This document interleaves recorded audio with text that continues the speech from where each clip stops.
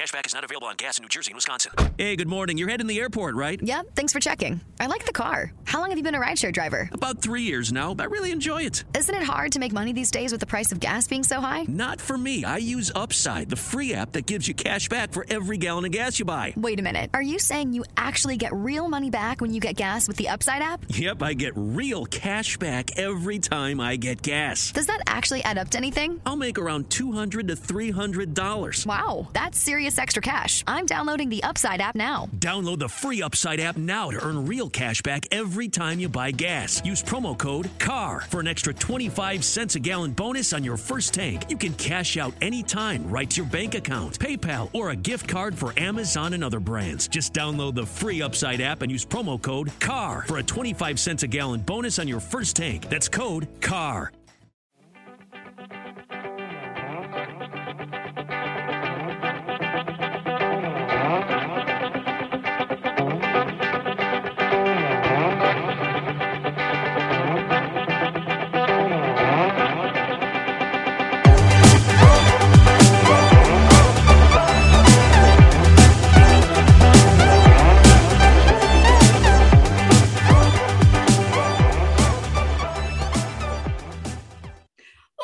Dragon Radio. I'm your host, M.L.Ruscsak. I'm here with special guest and children's author, Sivan Hong. Welcome. Thank you so much for having me, Emma. And that's a little bit of a tongue twister saying, but welcome. And okay, you have 5 children's books out. What led you into writing children's books to begin with? That's a great question. So I never thought that I was going to grow up to be a writer. It was never one of those things that was on my kind of wish lists of things to be. But after having 2 kids, and my oldest was diagnosed with autism and my younger one was diagnosed with ADHD, I noticed that there was a kind of gap in the market, for lack of a better word, for children's books, particularly picture books for young kids that showed kids who had neurodiversity. So there were no books that I could find that showed a kid wearing headphones, for example, or playing with a fidget toy or having a special seat in the classroom. And I wished I had those books, because being able to show a child that somebody else through the use of a book as a mirror is just like them makes that child feel much more normal and their experience more normalized. And so I decided to create those books so that other parents could have an easier experience with that. I wish I would have had those books 15 years ago. My daughter is autistic with ADHD, ODD, she's an alphabet soup. So she's an adult now. We coined the word adult because anyone over 18 is supposed to be an adult. Well, when you're neuro different, that isn't the case. Yes. And so for me, I also have ADHD, and found that there was just a world out there of parents that could use books like these, and kids who could feel more accepted by seeing themselves in the pages of books. And since writing them, I've gotten so many emails and letters from parents with pictures of their kids being like, oh, that's me, that's just like me. That's the experience that I went through. And so it very much is a passion project for me to just try to do a little bit to help. But those are the best projects, the ones that we turn as a passion project because it's a need in our life. And then we touch so many other lives because of it. Yes. And I illustrated all the books myself because I wanted to make sure that the pictures were simple. My son with ADHD would look at a picture book and I'd be reading the story, and suddenly his mind would go over to the picture on the other side of the page and ask me why the book on the bookshelf in that illustration was red, which had absolutely nothing to do with the story. Mm-hmm. So my books, the illustrations are very deliberately simple. The font is dyslexic friendly so that it makes it easier for that neurodiversity, for kids with that neurodiversity to follow along. And I also do them all as audiobooks because for me, as somebody with ADHD, that's the only way I consume a book.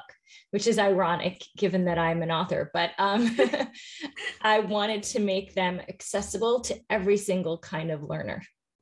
That is wonderful. I have a nephew that's dyslexic, so teaching him reading through school was a struggle. Then you have my daughter who has her issues. I'm ADD, ADHD, plus OCD. So, you know, we all have these different learning things going on. There's no one way to learn anymore.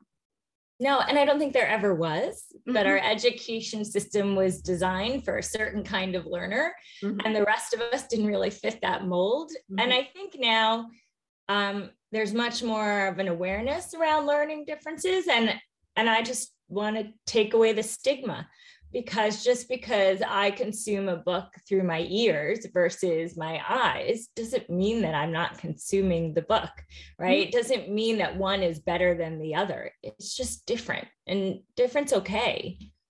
Different is 100% okay, but you're also doing something else. You're teaching the ones that are normal learners, or what we coin normal, because there's no such thing as normal, about these different diversities, and teaching them how to help their peers instead of just bullying their peers.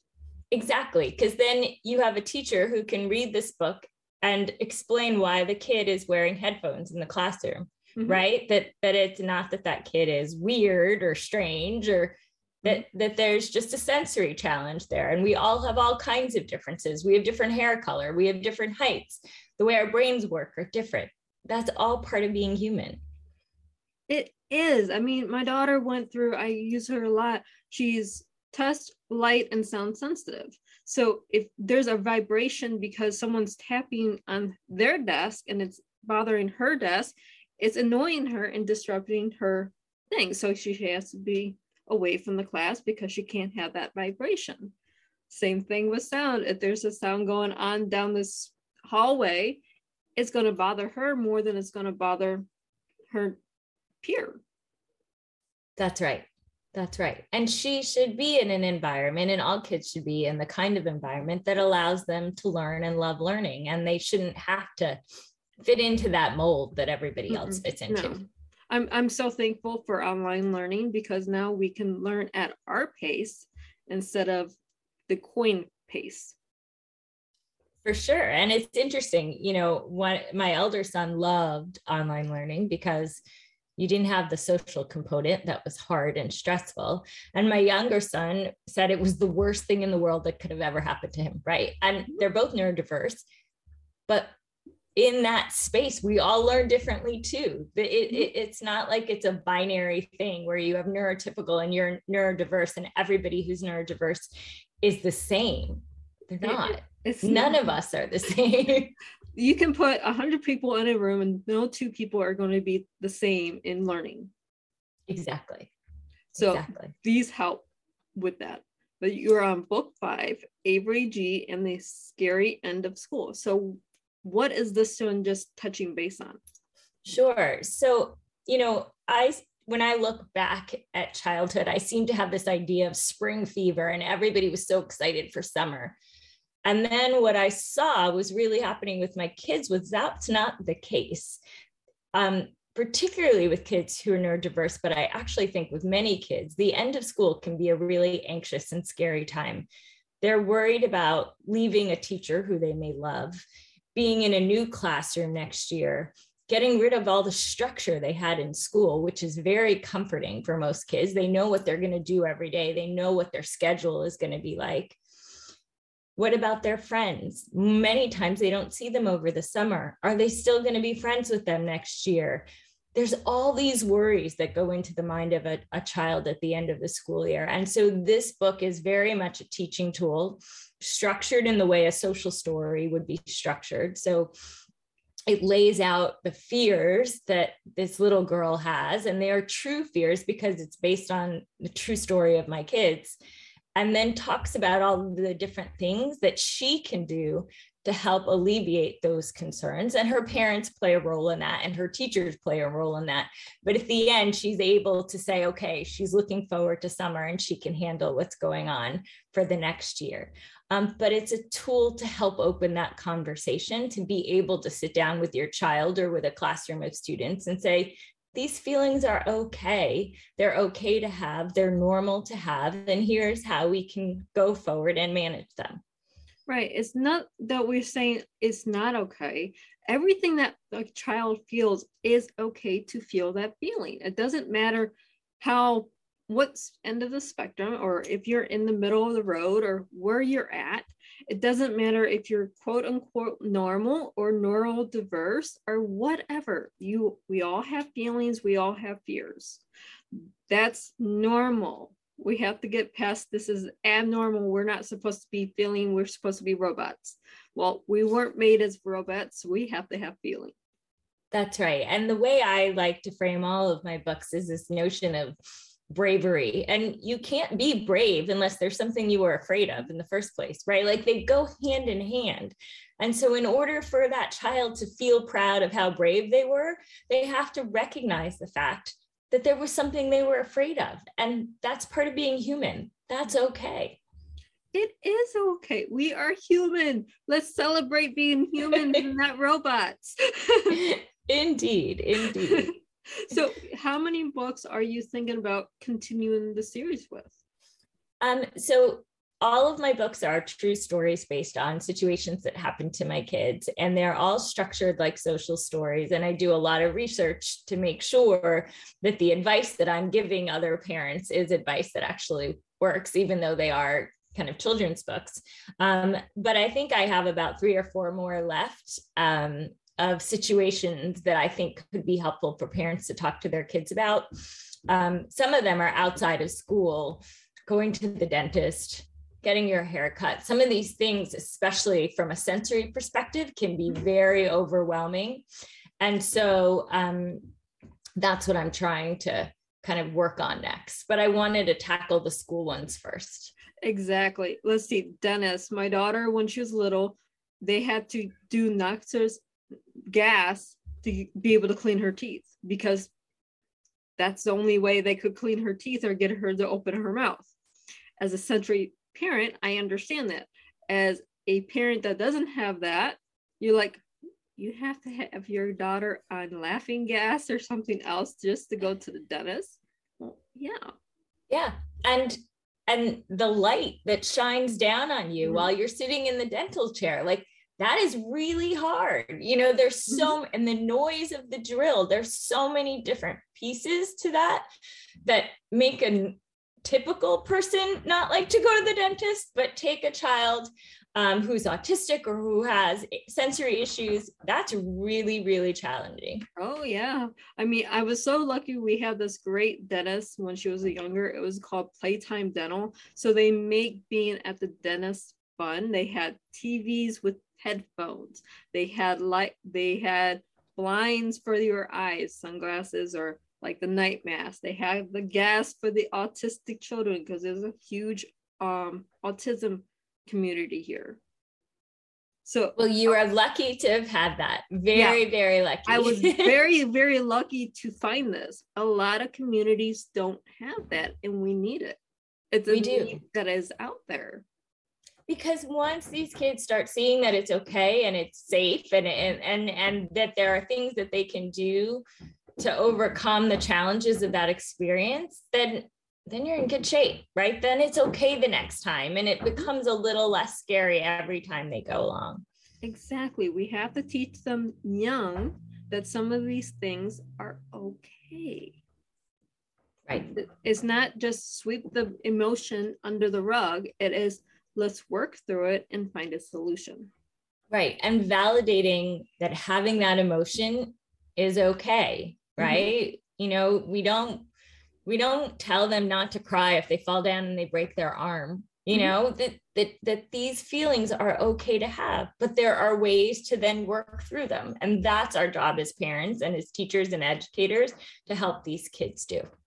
Right. And the hardest thing with a neurosensory child is you don't always know what the issue is because they don't articulate what the problem is. You just know when they're very little, 3-4 years old, they're screaming at something and you don't know what it is.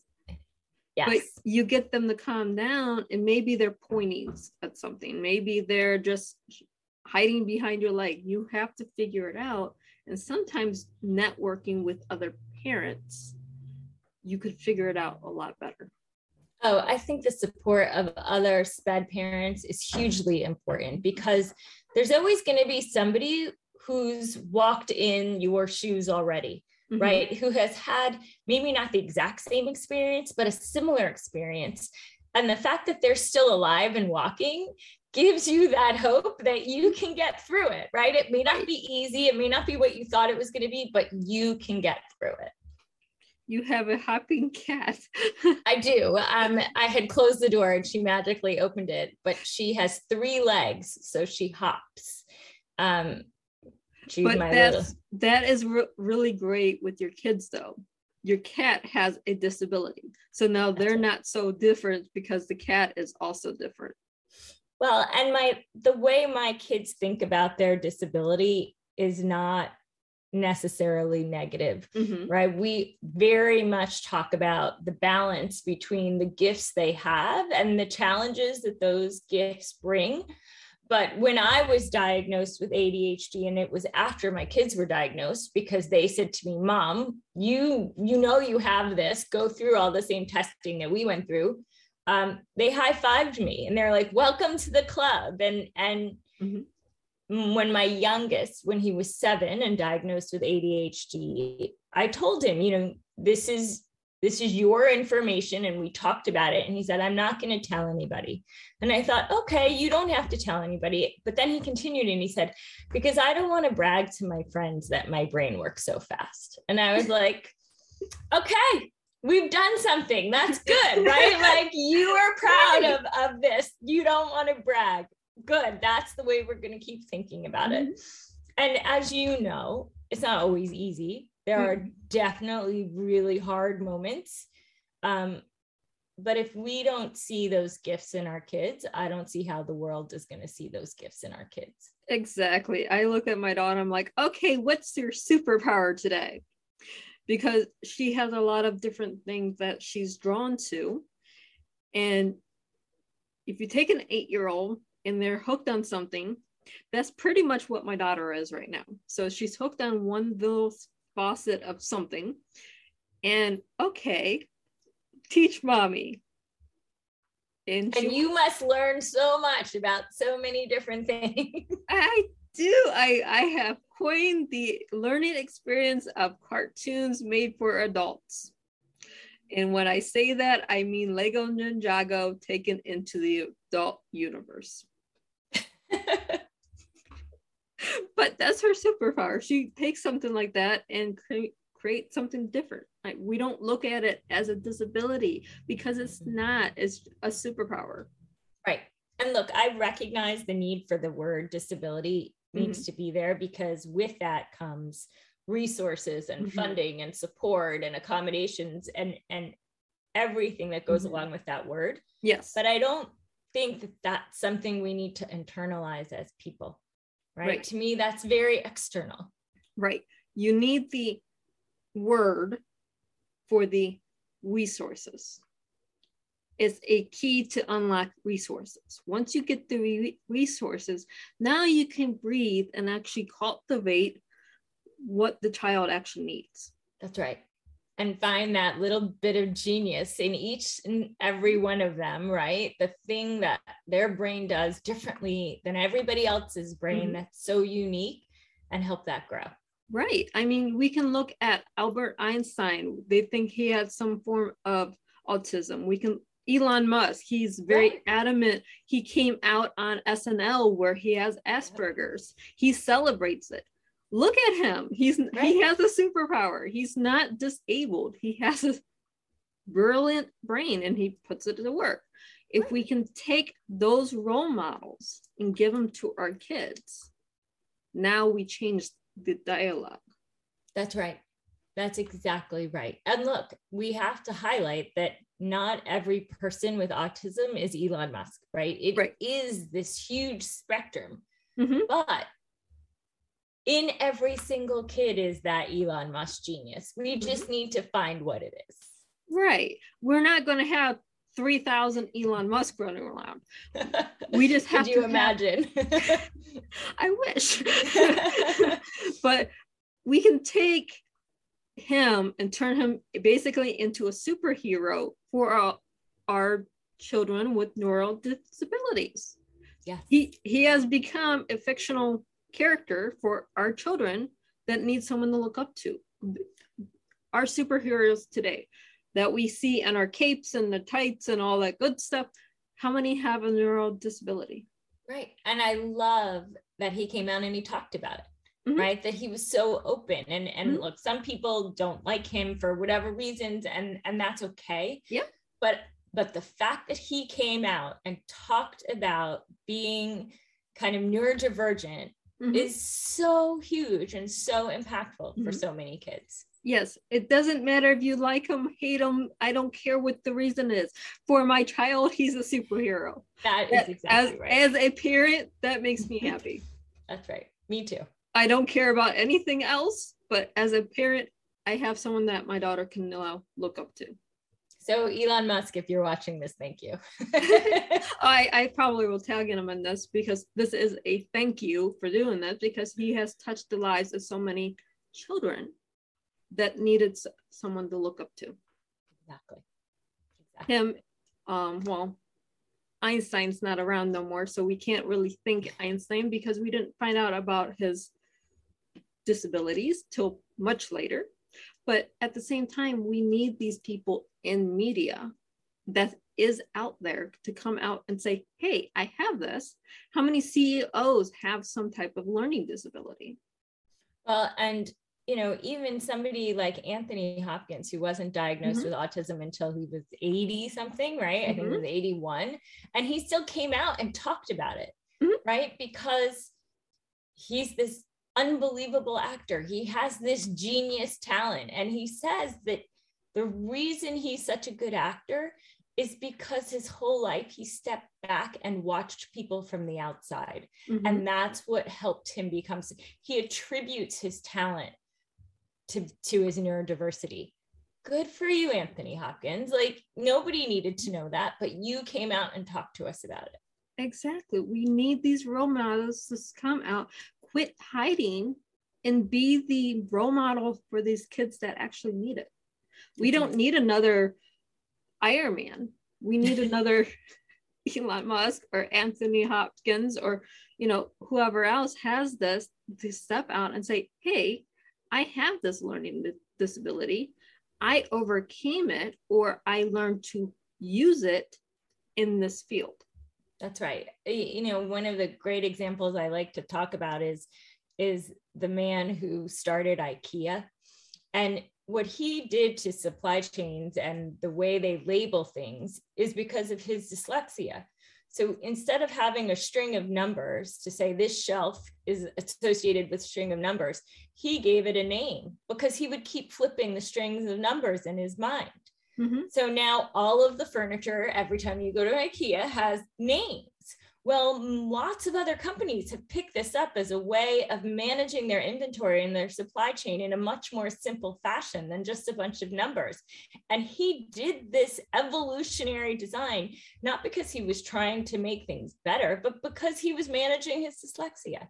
Yeah. Right? Like, those nuggets of amazing change are out there.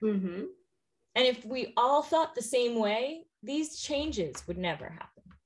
My nephew, I love him dearly. He can't read a book, but he can read a text. So if a text is under 300 characters, he can read it. So he manages his dyslexia by, okay, text me whatever you need me to do, or send me a video, and then I know how to do it. Don't give me a book that's 300 pages long, because I'm not going to understand what's in that book. Right. And look, thank goodness we have the technology that enables various ways of learning now, right? That can address learning differences in a way that when you and I were kids didn't exist at all. No, I wish I would have had YouTube back in school, because I would have learned a lot more stuff than what I'm doing now. That's how I feel about audiobooks. I go back and I listen to the audiobooks of the books that I hated in school because I didn't understand them, because I couldn't focus on them. And now I love these books. And I was like, oh, this is why people think this book is so great. But I didn't have that back then. No, in school, I never read a book, ever. It doesn't matter if it was a math book, history book, anything else. I never read it. Either it was going to be read to me, or it was going to be shorthand explained to me, or I never read a book for any reason. I'm an author. I have 17 books up. I'm a member of the press. I have a radio show. I'm a CEO. I never read a book in school, ever. Mm-hmm. Yep. I have the same experience. I mean, my grandfather, I love my grandfather. We'd go through history lessons, and I would tell him what I'm learning, and he would teach me history without ever looking at the book. Well, and because you heard it orally, you got it. Right. Now, you give me a test to take in paper, I always failed tests. Why? I can't understand the test that's written. You give it to me out of verbally, I would pass it. Yeah. And that was years ago. They didn't always accommodate that 20 years ago. They do now. Thank goodness, right? Our kids are so lucky.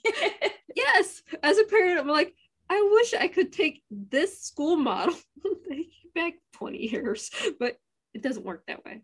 No. But we are almost out of time. So where can our listeners and our viewers find you?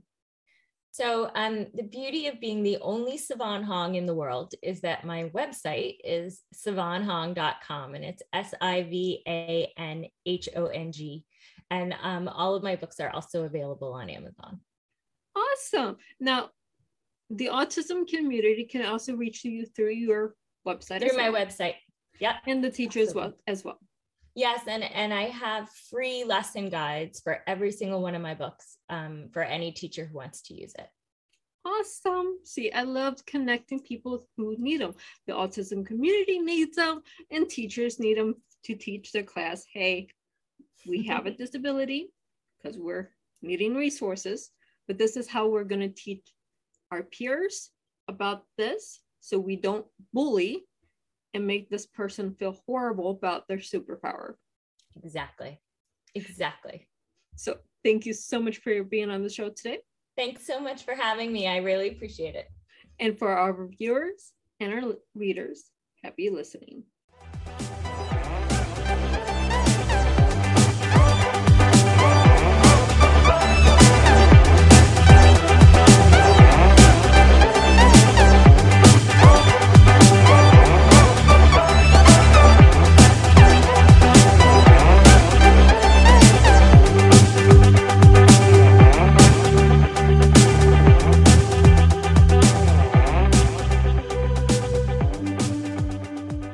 Brain fog, insomnia, moodiness, weight gain. Maybe you think they're just part of getting older, but MIDI Health understands that for women over 40, they can all connect to menopause. It's at the root of dozens of symptoms we experience, not just hot flashes. MIDI clinicians are menopause experts, offering safe, effective, FDA-approved solutions covered by insurance. 91% of MIDI patients get relief from symptoms within just 2 months. Book your virtual visit today at joinmidi.com.